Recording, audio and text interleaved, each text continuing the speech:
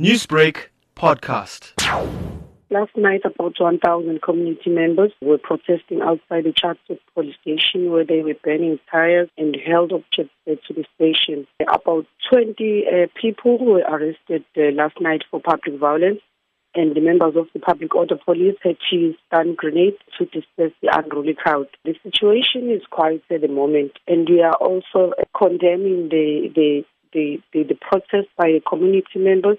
And we are also appealing to them to let the police do their job and let the law take its course. The march did get a bit violent where tires were burnt last night. But how many people were arrested and are still held in police custody? About 20 people were arrested for public violence last night. Reports from the scene explained how fed up community members are with the active policing by law enforcement in Chatsworth, south of Durban.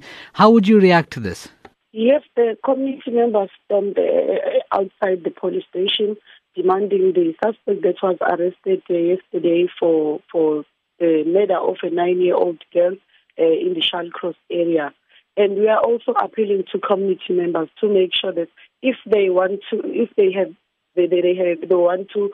voice their grievances, to do it in a quiet manner, not to embark in any violent process. Newsbreak, Lotus FM, powered by SABC News.